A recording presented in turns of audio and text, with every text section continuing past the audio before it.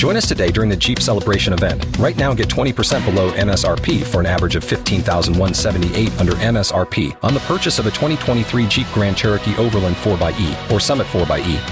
Not compatible with lease offers or with any other consumer incentive offers. $15,178 average based on 20% below average MSRP from all 2023 Grand Cherokee Overland 4xE and Summit 4xE models in dealer stock. Residency restrictions apply. Take retail delivery from dealer stock by 4/1. Jeep is a registered trademark. K95.5, Tulsa's new country leader. From Tulsa to Nashville, if it's happening in country music, you hear it first with Cait and Bradley's Country Now. It's brought to you by River Spirit Casino Resort. Well, tonight we are entering Blake Shelton's last season of being a judge on The Voice. And of course, we had to know the real reason behind his decision to leave. I think I was close to calling it a day right when COVID hit. And then because of COVID, I didn't want to walk away from the show and leave everybody in a bind. I mean, this show changed my life. I'll stay here until the world kind of gets back to normal again. Well, I mean, I met my wife on this show. It's changed my life in every way it possibly can. It changed the path of my career. But when I came on as coach on this show, I mean, everything in my life turned upside down and in a good way. You know, this has been incredible, but it's time. You know, it's just time for...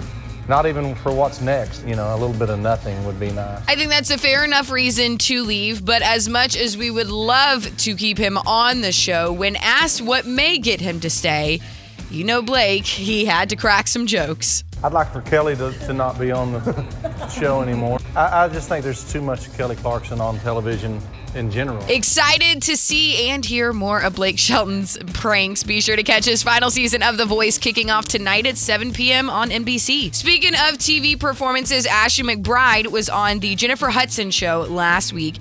And I just got to say, I think she has earned her reputation as a skilled songwriter. She was put to the test while appearing on the show, and I think she passed. I want to give you a few stories and let's see if you can come up with some songs with it. All right.